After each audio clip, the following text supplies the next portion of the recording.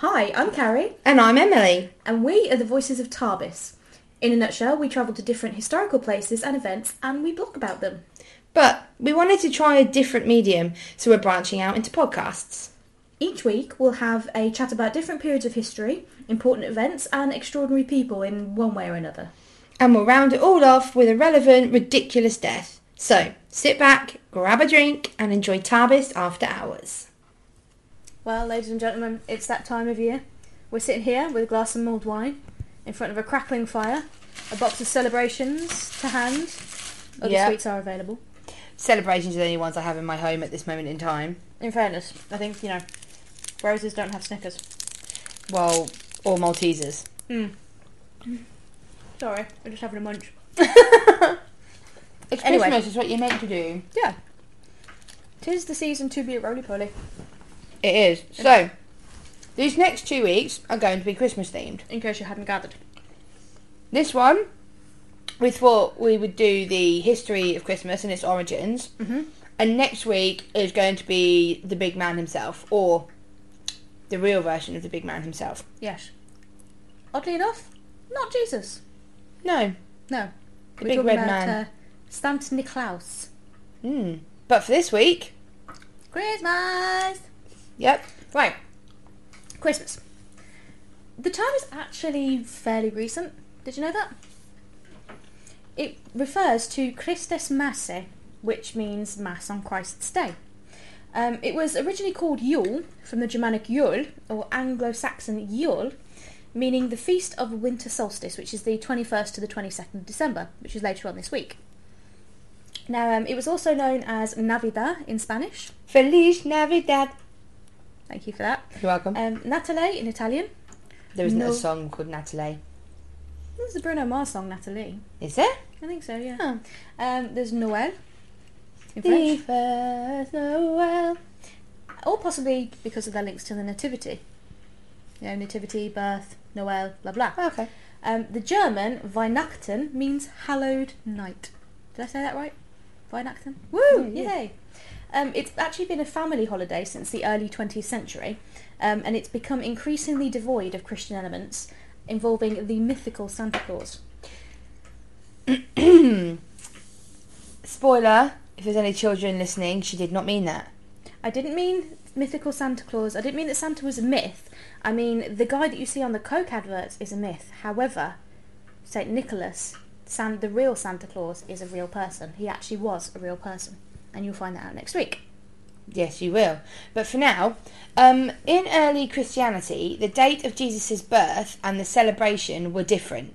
Okay. Within the first couple of centuries of the religion, there was actually strong opposition to celebrating his birth. His with a capital H. Yeah. meaning Jesus. Yep, or that of martyrs. Mhm. It was believed that the dates of their martyrdoms should be celebrated, not the birth, as was a pagan custom. So pagans celebrated birthdays, but they celebrated death days, so to speak. Yeah, the So- days they became a martyr, and to Yeah. be a martyr obviously means that you die for your cause. Yeah, and Jesus being supposedly the ultimate martyr.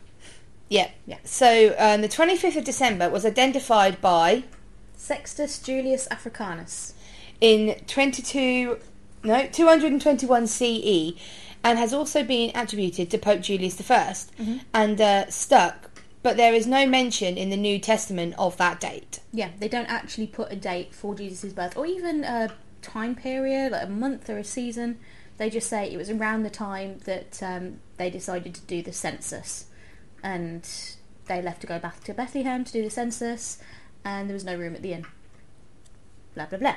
So, it's also believed that this is, now pardon the word I'm about to use, but it makes sense, is the Christian bastardisation of the Day of the Unconquered Sun, or Deus Natalis Solis Invicti, which was celebrated in the Roman Empire as the resurgence of the sun after the winter solstice and the rebirth of spring and summer. So by bastardisation I mean that it was taken from that and changed.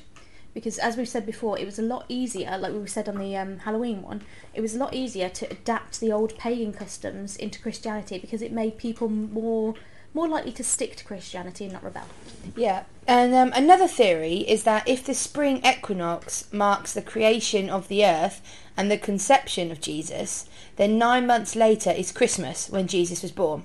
Makes sense. And his baptism then on January the 6th, which was when the feast was actually celebrated for a long time. Yeah, and now it's called the Feast of the Epiphany, or when the 3 supposedly wise men finally found the baby Jesus. It took them 13 days from seeing the star. They were following a star. Give the guys a break. You know, it's not like a map or even a road. It's a star. I mean, the biggest... On an earth that rotates. Like, give the dudes a break. This is true, and they could only follow it for half of the day. And they ended up actually going to Herod's palace. So the one person that they probably didn't want to encounter is the one person they did encounter. Well, that's life, isn't it? But I did hear a joke that the biggest myth about Jesus' birth, the fact that there were 3 wise men. Right, Christmas itself actually began to be widely celebrated into the 9th century, but it wasn't as important as Good Friday or Easter because of the martyrdom side of things. Roman Catholics were the first to celebrate midnight mass, and Protestants held late night candle mass services on Christmas Eve. Have you ever heard of candle mass? I have actually, and I was obviously you were brought up Roman Catholic. I was brought up Church of England. Yep. So we have kind of different...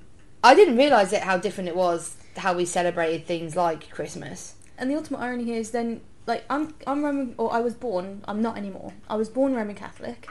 You were raised Protestant. You're married to a Jehovah's Witness. I am. Mix, huh? Isn't it? Yep.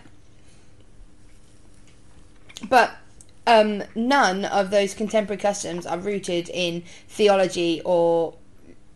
Liturgical? Yes, I did. You had trouble saying that earlier as well, to be fair. I have trouble saying words, it's fine. It's what dyslexic does for you. Fair enough. But we can trace using fir branches as decorations to the Renaissance era of the 15th century CE, thanks to Sebastian Brandt. Yeah. Fir trees as a whole were recorded in 1611. That was a Silesian duchess, I think, that wrote about that. Yeah. So we've got trees being used back to then. So they used trees as garlands and things. So doesn't your mum still do that? Like she wraps garlands around the stairs. Around the staircase, yeah. See, I would, but I get a lot of spiders in my house, and I don't want to be unwrapping them with spiders. No. The advent calendar. Everybody likes an advent calendar. I do. I have a candle one this year. I've got a beauty one. I think my mum got it for me. I think she's trying to tell me something. Anyway, the advent calendar was based on the advent wreath, which held 24 candles. The colours corresponding to meanings, such as you'd have a purple candle for penitence, and you would light them on the corresponding day and let them burn down as you said your prayers, things like that. So when you lit the purple one for penitence, you were supposed to pray for forgiveness and think about all your, confess your sins and so on.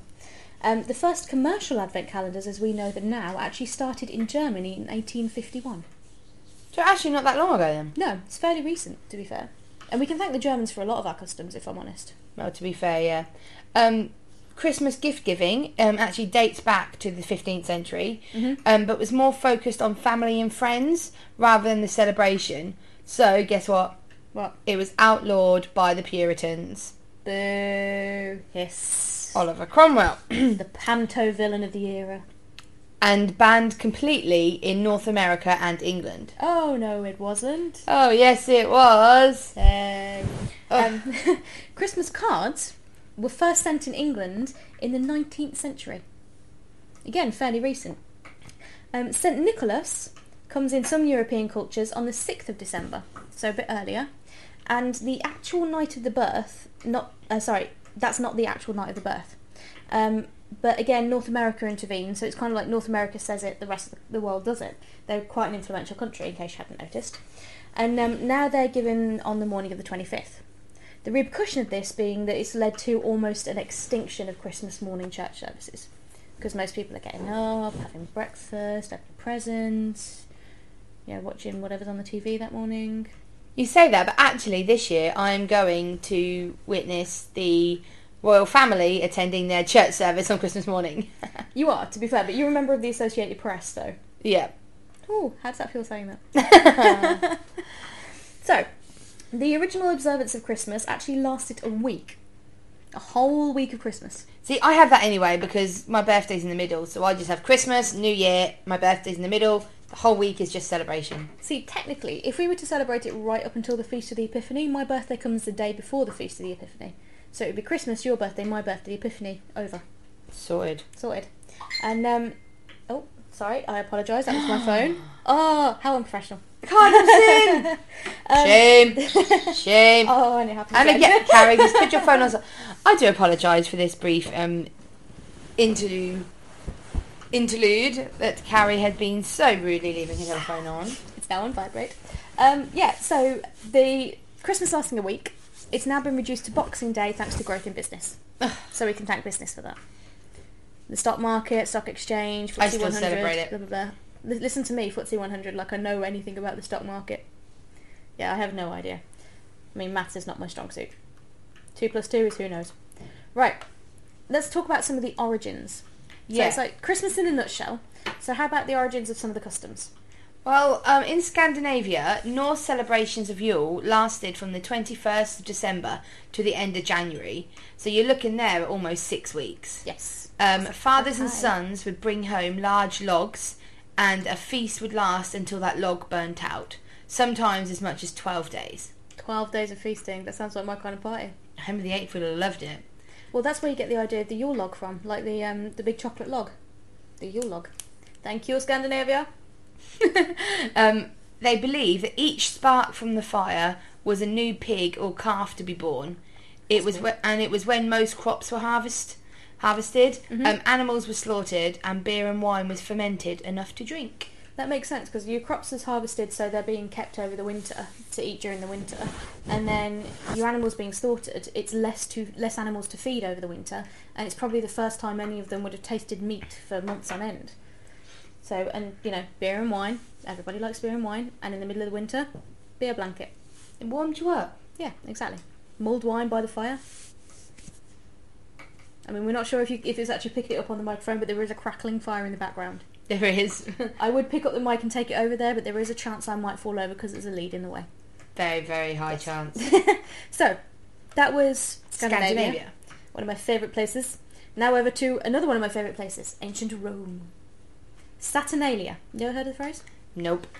Saturn was the Roman god of agriculture, and the Saturnalia was the feast in his honour. It began the week leading up to the solstice and lasted a full month. During the Saturnalia, things just basically went topsy-turvy. You remember when we did Elagabalus, we said how strict the Romans were on the rules? Well, slaves became masters, peasants controlled the city, and businesses and schools were closed. So basically everything just flipped on its head for a whole month. Did the slaves ever turn around and kill their masters in the Saturnalia? Well, if they did, they would have been severely punished afterwards. But the masters were dead. Yeah, but the masters had friends. But and the entire Roman military. I mean, just look at Spartacus. That didn't end well for Spartacus. I am Spartacus. No, you're not. Yeah, pretty much. Yeah. So, that was Saturnalia. There was also Juvenalia, in honour of the children of Rome. And there was also the feast of Mithra, or Mithras, who was like an Indo... sort of...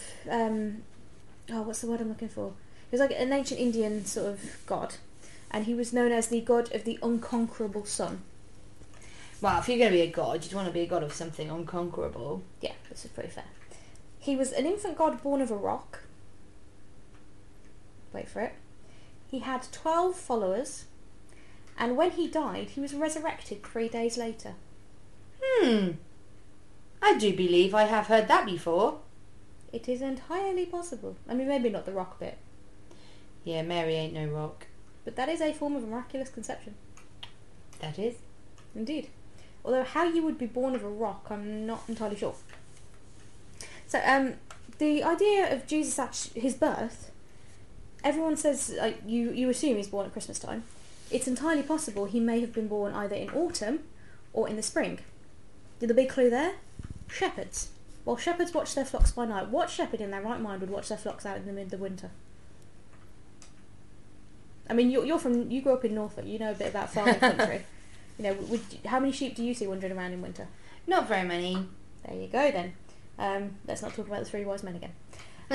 In the Middle Ages, there was a mass, and then there was a big drunken feast, kind of like modern day Mardi Gras in New Orleans.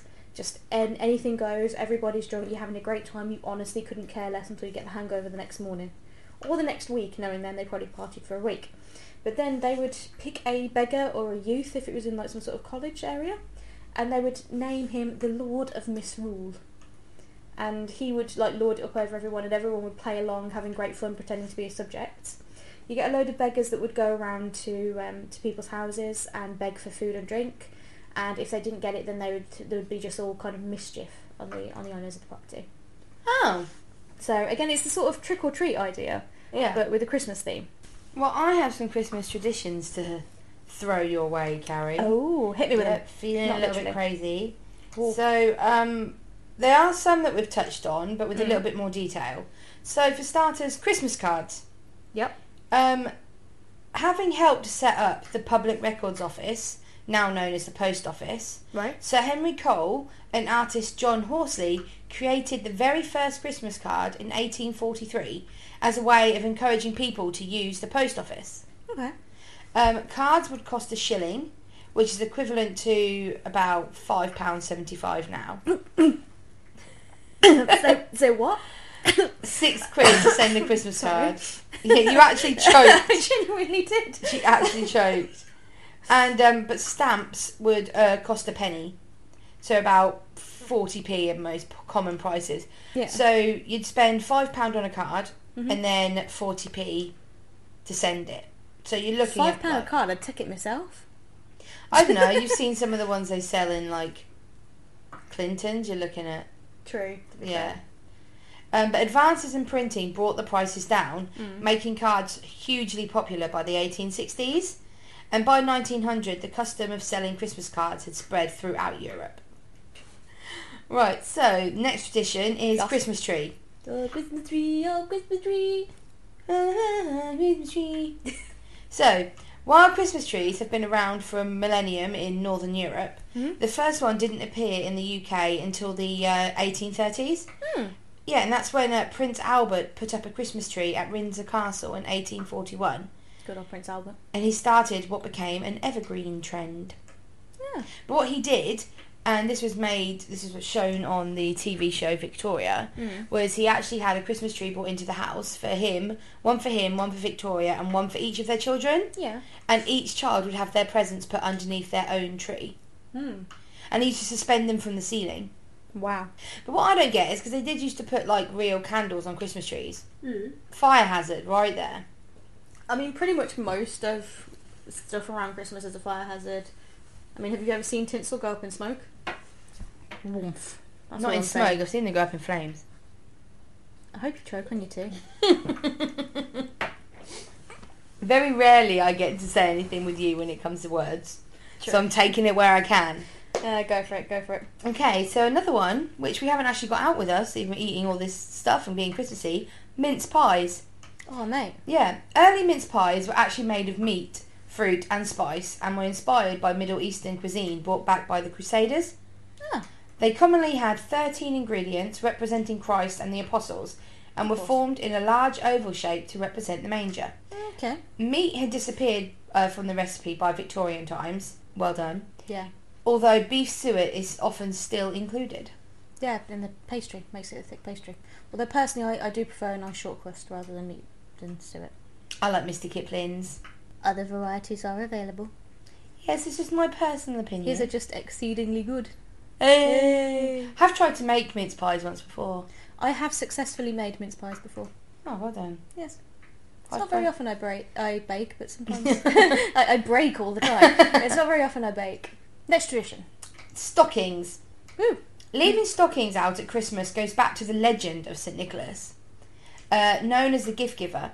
On one occasion he sent bags of gold down a chimney at the home of a poor man who had no dowry for his unmarried daughters. Oh, what a nice guy. The gold fell into stockings left hanging to dry.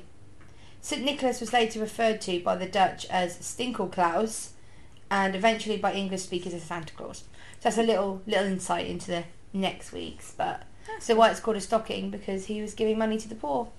See, I am actually looking at the stockings over your fireplace, and I should just say that we each lived together at one point. We did. And we put our names and nicknames on the stockings, and your husband's is called Hobbit. Yes. Because that is my nickname for him, because he's tiny. He's not tiny. He's average height for a man. You're just tall. He's 5'7", which is actually the peak height for a hobbit. You could not be a hobbit if you're more than 5'7". Christmas crackers. London sweetmaker Tom Smith invented Christmas crackers in the late 1840s. Whoa. Tom Smith. Could you get a more fundamentally British name than Tom Smith? John Smith. Christmas crackers, so he made them in the 1840s, and they were inspired by traditional paper-wrapped French bonbons. Alright. Oh, So, I see that, yeah. even though he included mottos or riddles inside each, which we obviously still do today, it was not until he found a way to make them crack when pulled apart that sales really took off. His sons, Tom, Walter and Henry, later added hats and novelty gifts. Aww. So it started off with just being a sweet wrapped up with a riddle inside, and then he made a crack, and then his sons added the presents and the hats. Ah. Go Brother Smith. Isn't it? So, the holly and the ivy. Synonymous with Christmas and the subject of a traditional British folk carol, both holly and ivy were originally used in pre-Christian times to celebrate the winter solstice, as they provide a rare splash of colour to the darkest month of the year. Their popularity has endured. I had a rare splash of colour to that Christmas wreath on your front door. As well as my bright pink bubbles look like Mickey and Minnie Mouse. Yeah. Turkey! No, that's chicken. Maybe we should not have drunk the mulled wine before we pressed play. Whoops. Turkeys originated in Mexico and were first brought to Britain. To Britain? This is going so well. Please don't turn off. Turkeys originated in Mexico and were first brought to Britain in 1526 by William Strickland. Henry VIII, Mabay, enjoyed turkey, and although the bird became fashionable in high society in the late 19th century, it was actually Edward VII who made it a regular at Christmas for the middle classes. Yeah, because they used to eat peacock and swan, didn't they? Yep. Can't eat swan now. Even by 1930, however, it took a week's wages to buy one, and turkey remained a luxury until the 1950s. Wow. Another Christmas tradition is Christmas pudding. Now, Pudding. I don't like Christmas pudding because I have a thing with fruitcake. I don't really like fruitcake. No, you don't. No, so that's why I'm not a huge fan of Christmas pudding. But also known as a plum or figgy pudding, this Christmas staple possibly has its roots as far back as the Middle Ages in a wheat-based pottage known as frumpty. Okay. By the mid-17th century, it was thicker and had developed into a dessert with the addition of egg, dried fruits and alcohol. In Victorian times, plum pudding was a Christmas favourite, and it was traditionally made a week before Advent on what is known as the Stir-Up Sunday. So it used to be like a family, everyone would get together and stir up the Christmas pudding a week before Advent, so the week before the beginning of December, and make the Christmas pudding. So, another one? Yes? Is the good old favourite of all you singletons, mistletoe. Hanging mistletoe in the home is an ancient pagan practice adopted by early Christians.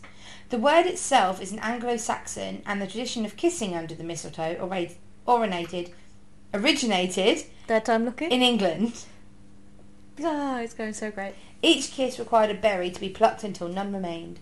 Oh, I'd get there after all the berries are plucked, wouldn't I? This is my luck. Sod's law. And it'd be like a really, really gorgeous looking guy as well. Yeah, just like, Yep. no berries. So, one last Christmas tradition Yes? is the good old Christmas carol. Carols were songs and dances of praise and joy in pagan times, and the practice of carol singing carried over into the Christmas era. Carols have been written through the centuries, but the most familiar date from Victorian times. Today's popular ones, such as Bing Crosby's White Christmas and Slade's Merry Christmas Everybody, are just a part of fun of Christmas carols. That's traditions. Yep. But how do people celebrate it around the world? So, I have no idea. I'm quite ignorant when it comes to Christmas. give me a country and I'll see if I can enlighten you. Let's go to Haiti. Haiti. Right, now Haiti, not the luckiest of places, quite poor. But they do start looking for Christmas trees towards the start of December. Obviously, not well known for their Christmas trees over in Haiti. They cut pine branches, or they go to their markets and actually get trees that are brought from the mountains, because they would have to import them down from the mountains. They then decorate them with bright ornaments, as we do. And at the bottom of the tree, they put a nativity scene. And sometimes the trees and the scenes are actually that elaborate, they take up an entire living room. Wow. So that's dedication. And your churches and places like big communal places also have trees on display as well. They do sometimes use artificial trees because they last longer. I use artificial trees in my house for the simple fact that I cannot keep plants alive. I had a bunch of roses that was supposed to have lasted, according to the label, 2 weeks, I think it was. 3 days they were dead. Wow. I have a gift. Spectacular. People ask me why I don't have pets. They also will fix and redecorate their home in readiness for Christmas. And in Haiti, in Merry Christmas, because they speak Creole Haitian, so it's like a sort of a Creole French. Now, I'm very probably going to get this wrong. It's Joyeux Noël, sort of like Joyeux Noël. And yeah, because they speak French there as well. Now, on Christmas Eve, children will clean their shoes, fill them with straw, and put them under the tree on the porch, in the hope that Santa, called Tonton Noël, will remove the straw and put presents in and around the shoes. Oh. So if you wake up in the morning and there's still straw in your shoes, You've been bad. Yep. Often lots of houses in neighbourhoods are all open with lights until around 3 a.m. Children are normally allowed to go out, and often the parents don't know where they are in the early morning. Older children are expected to look after the younger ones. And children of all ages are allowed to drink anisette, which is a slightly alcoholic drink made by soaking anise leaves, like star anise, in rum and sweetening it with sugar. Wow. Yep. There is still the option of midnight mass church service or carol singing. And then you come home and eat the main meal called réveillon, which is a French term meaning to wake up. And it's also what they call the main meal actually in France. It normally starts in the early hours of Christmas morning and lasts until the dawn. So you start eating about, 2:30, 3 o'clock in the morning. Keep going until dawn, which is about 7. Wow. 4 hours of food.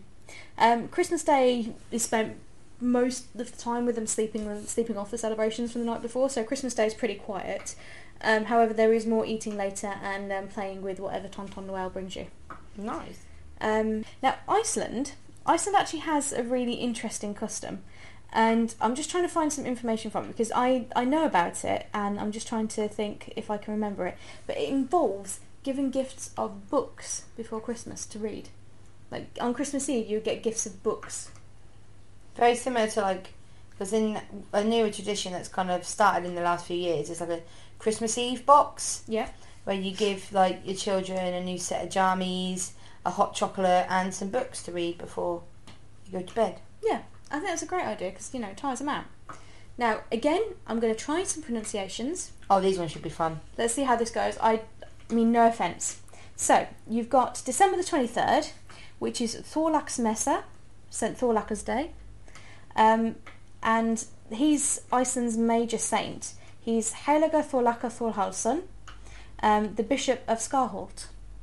And it was December 23rd is the day he died. And the main custom is eating a simple meal of skate, which is a type of fish. And then the Yule tree is decorated.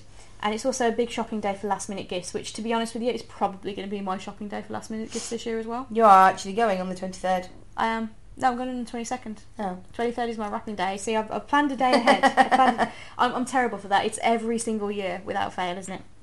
And then you've got the Aðfangadögur. Yeah. Even you struggled on that one. I struggled on that one. It's Christmas Eve.